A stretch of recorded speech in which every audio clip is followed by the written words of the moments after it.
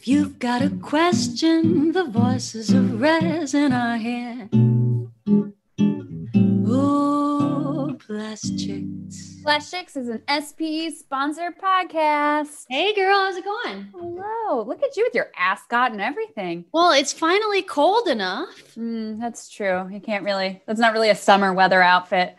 Let be. Danny know I'm rocking the ascot today. He's going to be very jealous. You know he is. I know. Your husband loves a good ascot. He really does. All right, let's keep it safe for work here, ladies.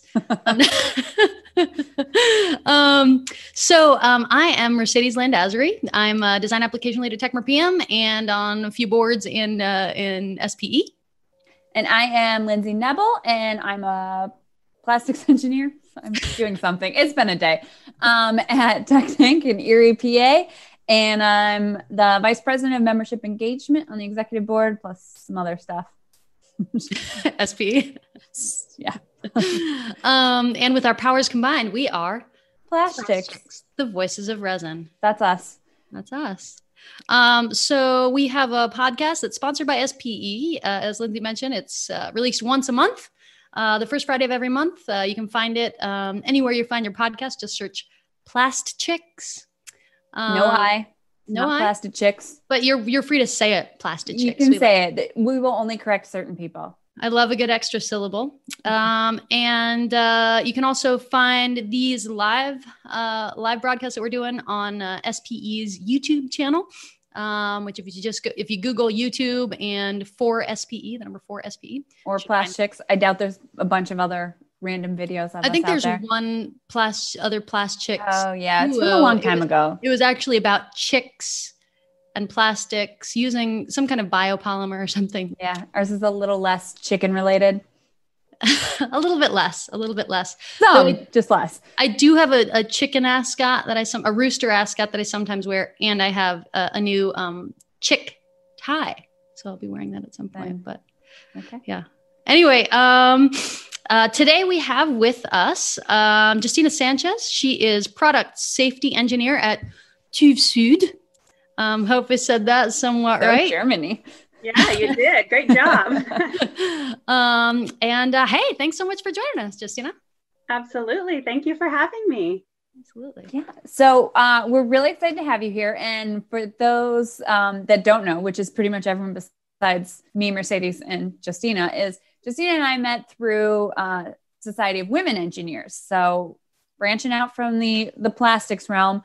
And so Justina is not technically a plastics engineer, but we made an exception for her. We allowed her into our world today because, go ahead and introduce yourself and kind of give us a little heads up on what your job is.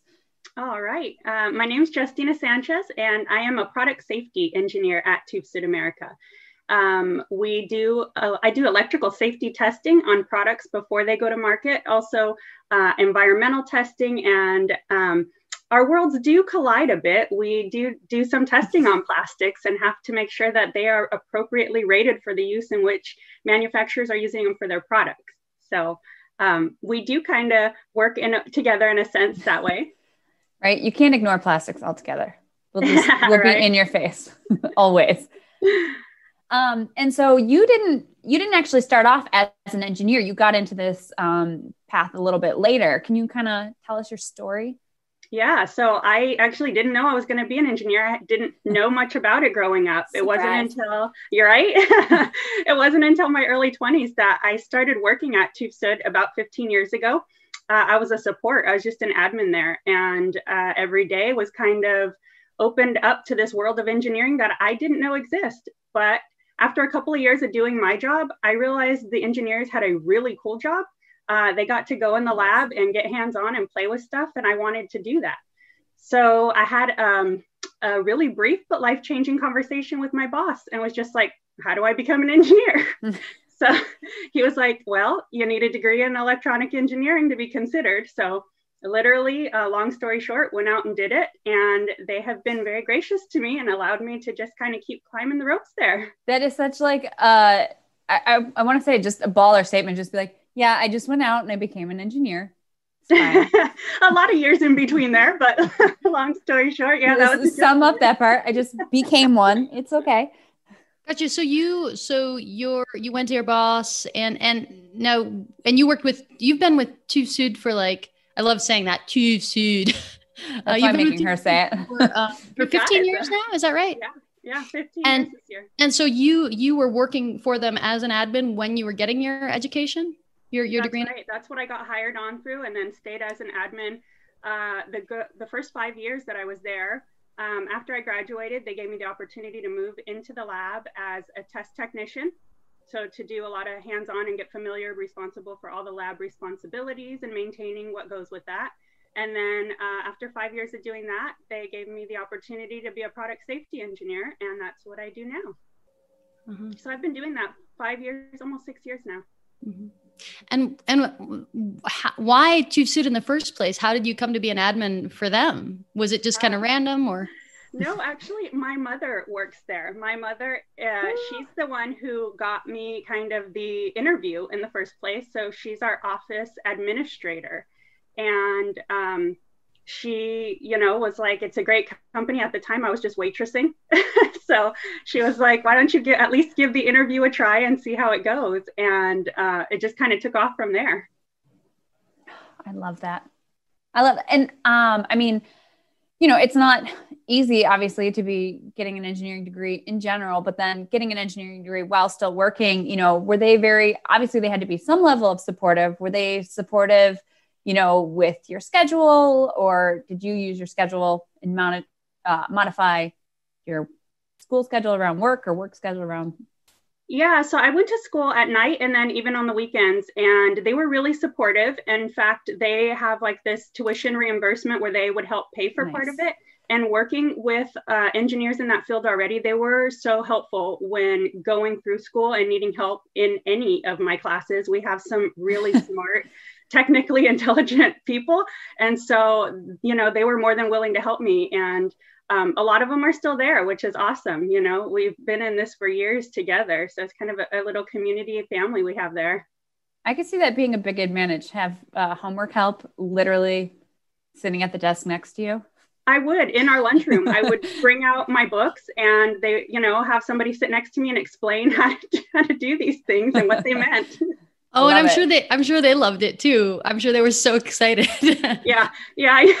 They get all worked up about it. That was that was their passion. So it was really great. I'm really thankful. It doesn't work out like that for everyone, but I'm really grateful that it has for me. Uh-huh. We have such a great team.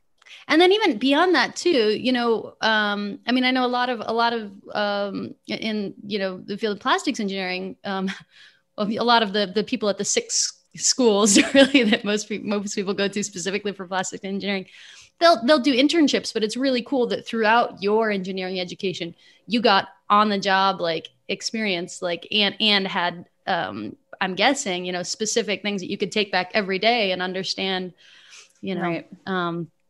This is what's happening. I'm not just reading a textbook. I'm here experiencing this in a real situation. How does this translate to the real world and being able to apply it? Definitely. Yeah, that was huge. Yeah. It was a help for me. I'm visual and hands-on. So that definitely helped.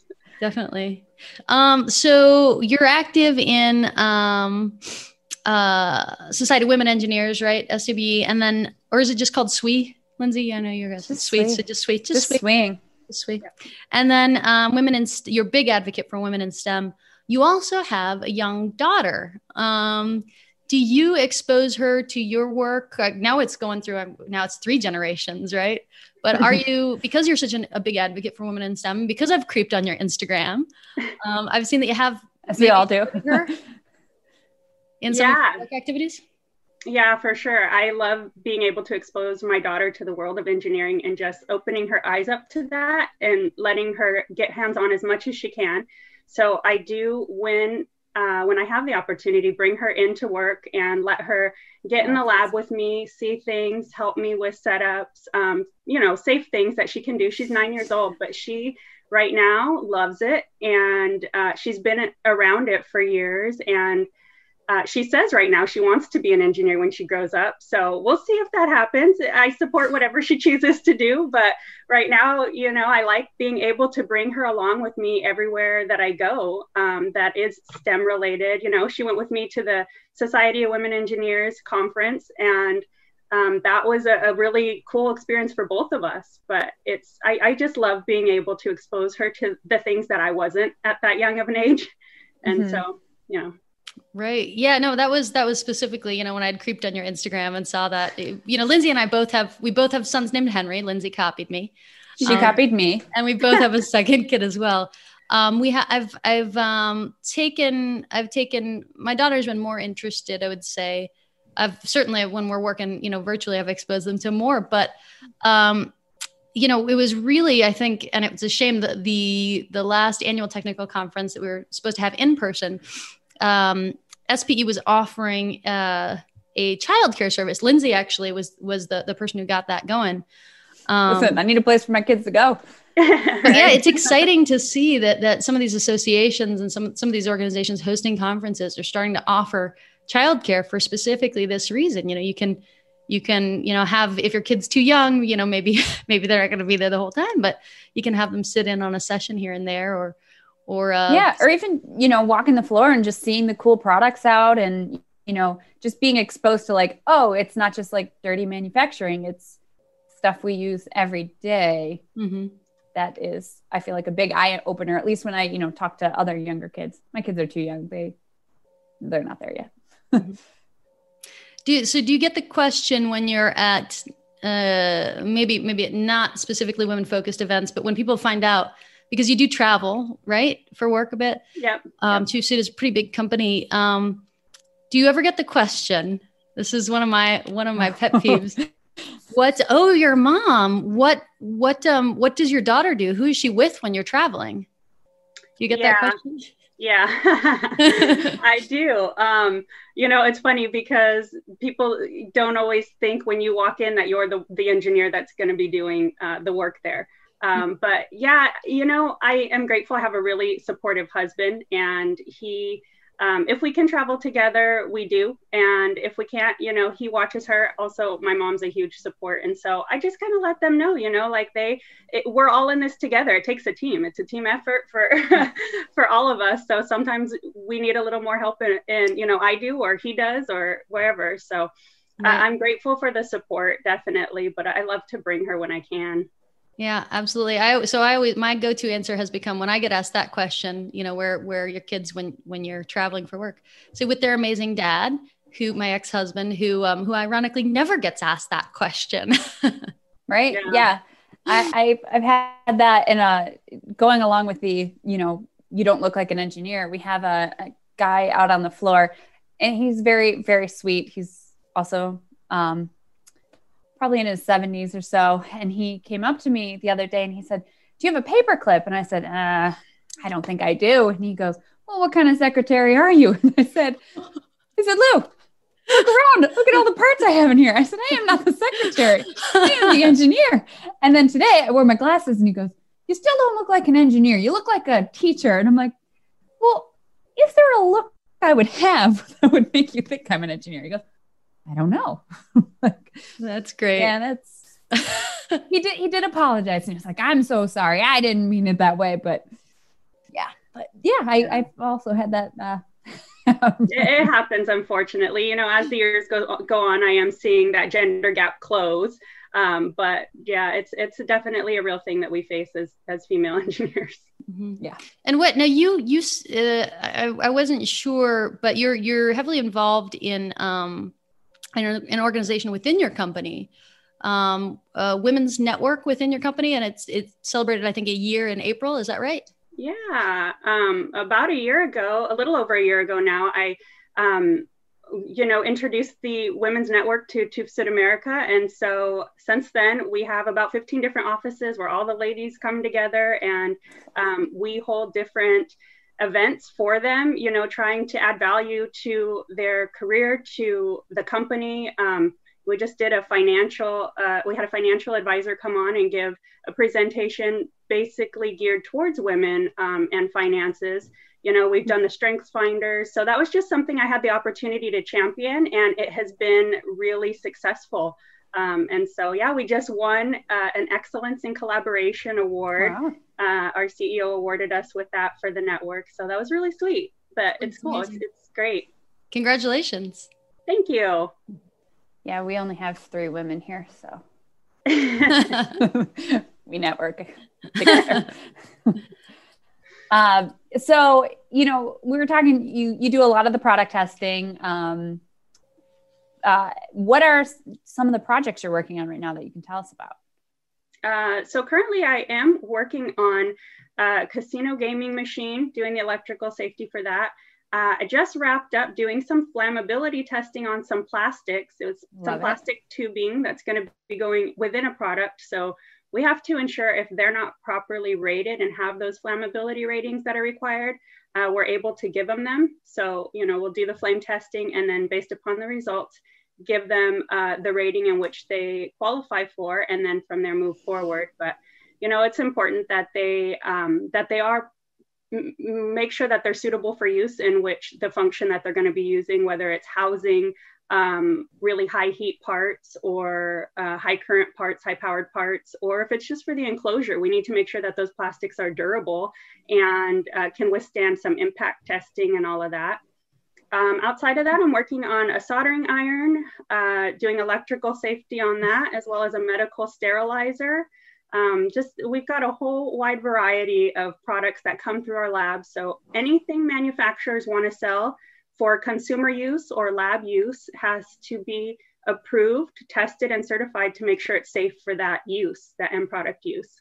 So do you guys, if something were to fail, do you provide recommendations back to them? Or is that just kind of a, hey, it failed, it's your responsibility to, fix it? So throughout the evaluation, wherever they experience a failure, we will write in a technical report and point to the clauses within the standard that they're trying to obtain their certification for.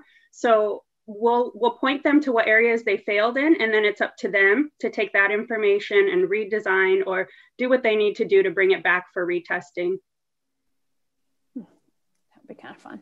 Yeah, so they're not totally in the dark. I mean, I know I have I've seen, just in my experience, people will either select a material that's,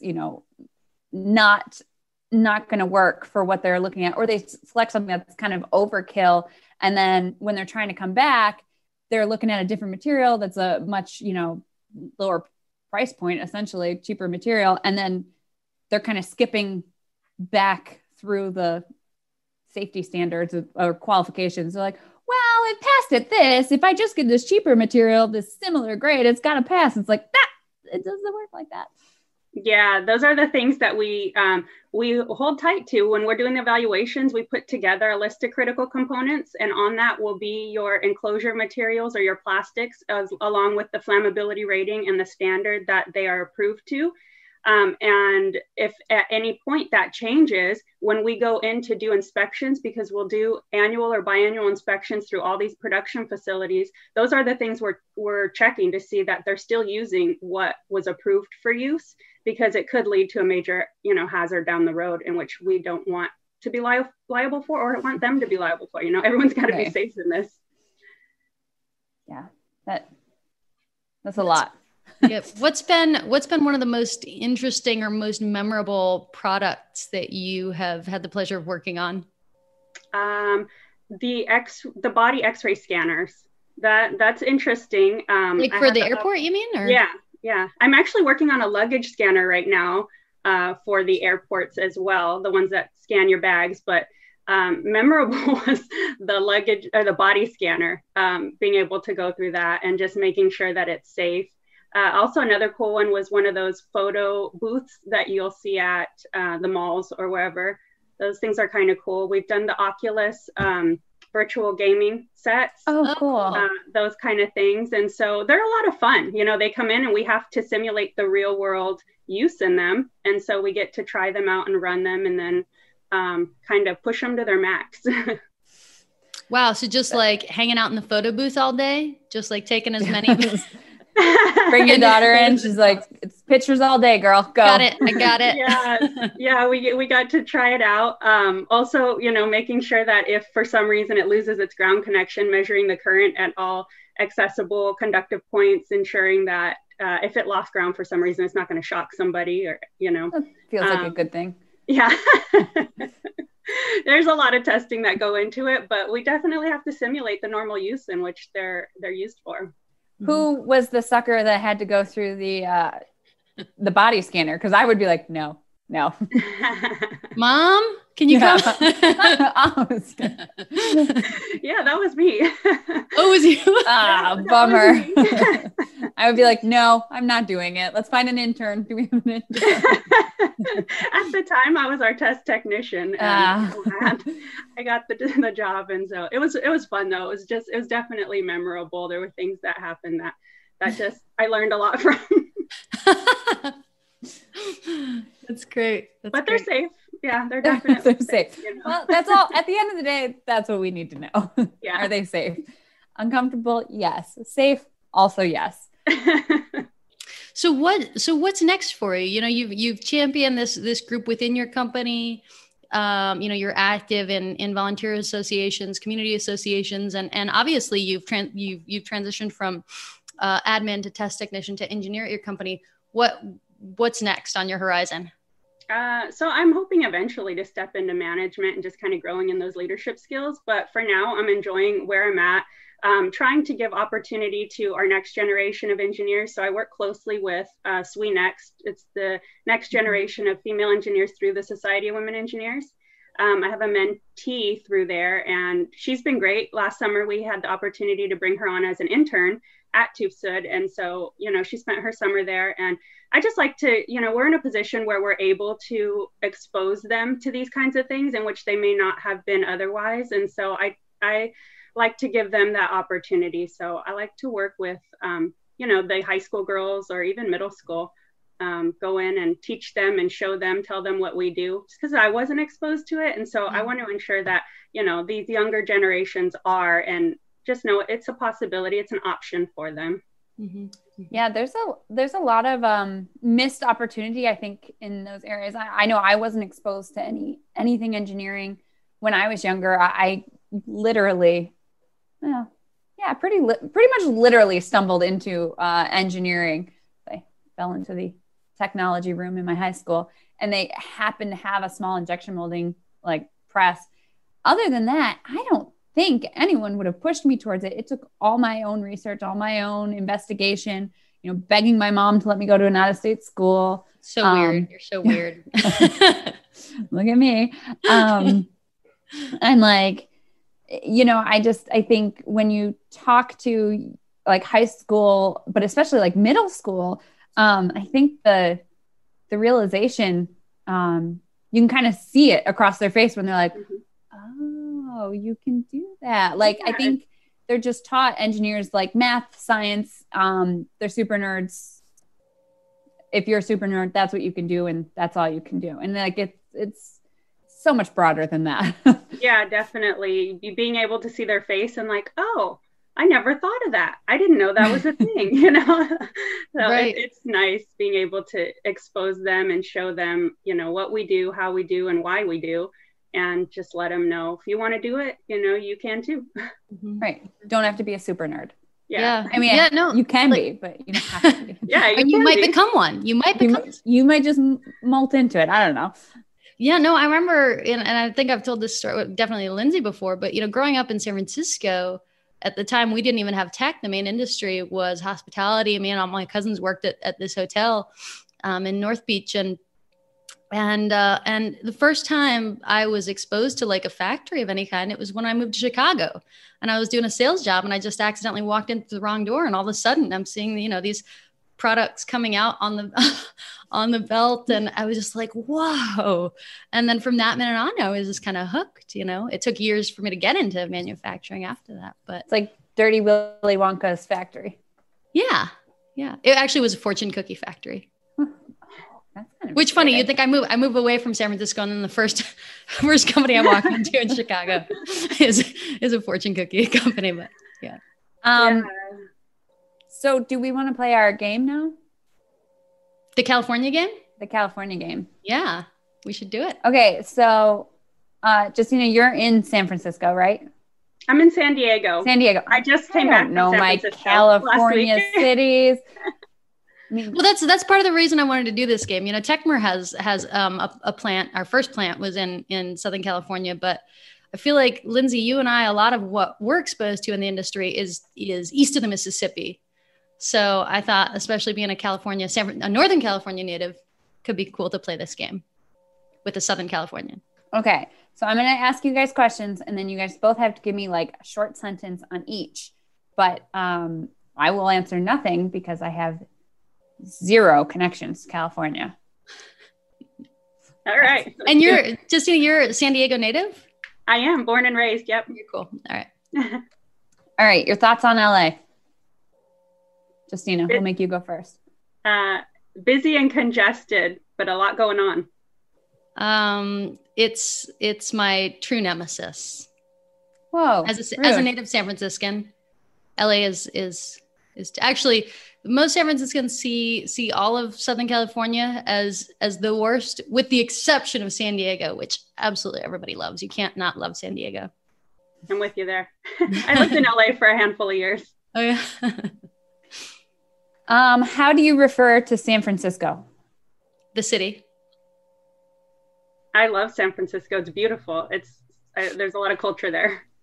What name do you call it? Do you call it San Francisco or do you call it something else? San Francisco. Yeah. I call it the city, or SF. These were all written by Mercedes, so I have zero context for any of them. Well, I feel like a lot of people east of the Mississippi might call it Frisco. Please never call it Frisco. I don't think I have. What word do you use for a highway?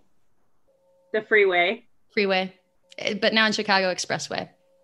Fancy. Outside of manufacturing, what does the industry mean?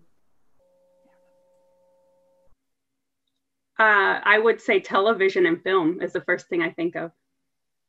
Yeah, I think of restaurants, but that's a big difference between Northern and Southern California. I think of plastics. What is your best or the best California term? Oh, like slang? I guess. I don't know. You wrote these questions, man. Oh, that's right. My favorite is janky. It's when I first moved to Chicago, like 15 years ago, nobody understood it. And I was like, really? Like nobody here says that? But now it's caught on because janky is a pretty solid word.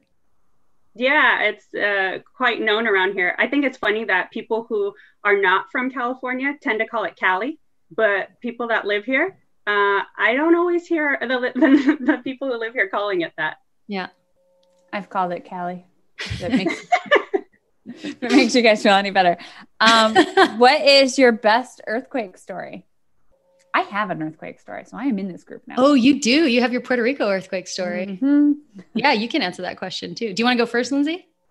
Mine's not California, but when I was in Puerto Rico, they were having all sorts of earthquakes, and I was woken up at 6 a.m. to the bed shaking, and I did not like it. And that's really my story, because I lived the rest of the vacation in fear. Not the rest of the vacation. I did drink a fair amount to level off the fear. So the rest of the vacation in fear and in booze. In booze, yeah, equal parts. Yeah.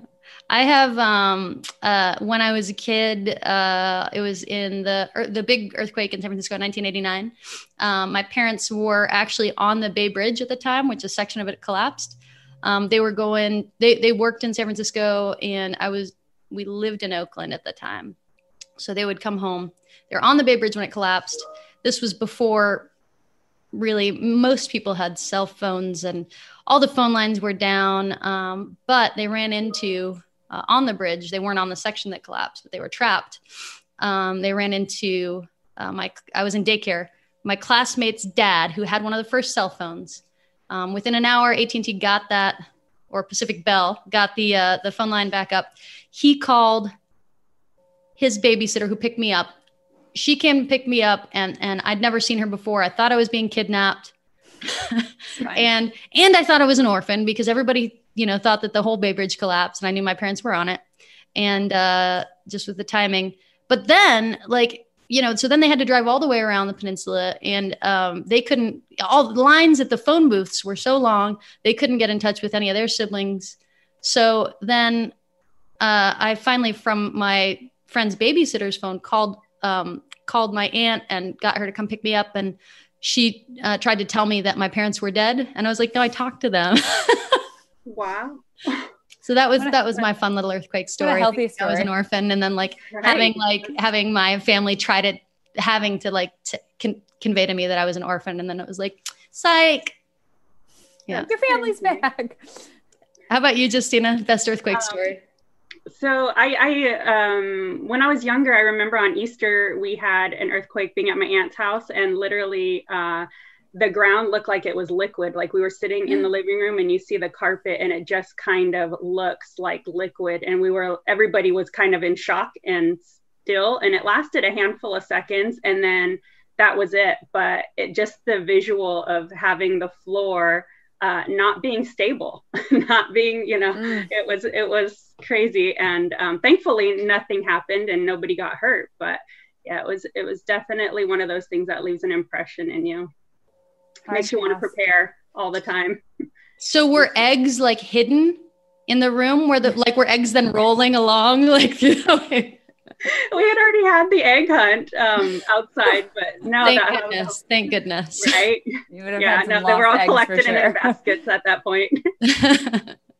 Yeah, that's why I'll stick to my blizzards. I'm fine with that.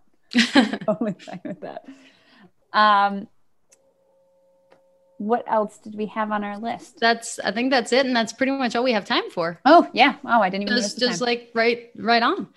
Justina, thank you so much for joining us today.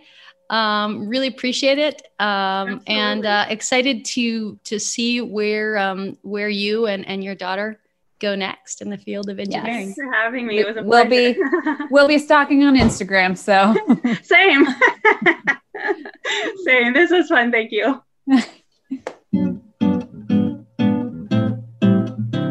If you've got a question, the voices of resin are here. Oh, plastics. Bye. Bye.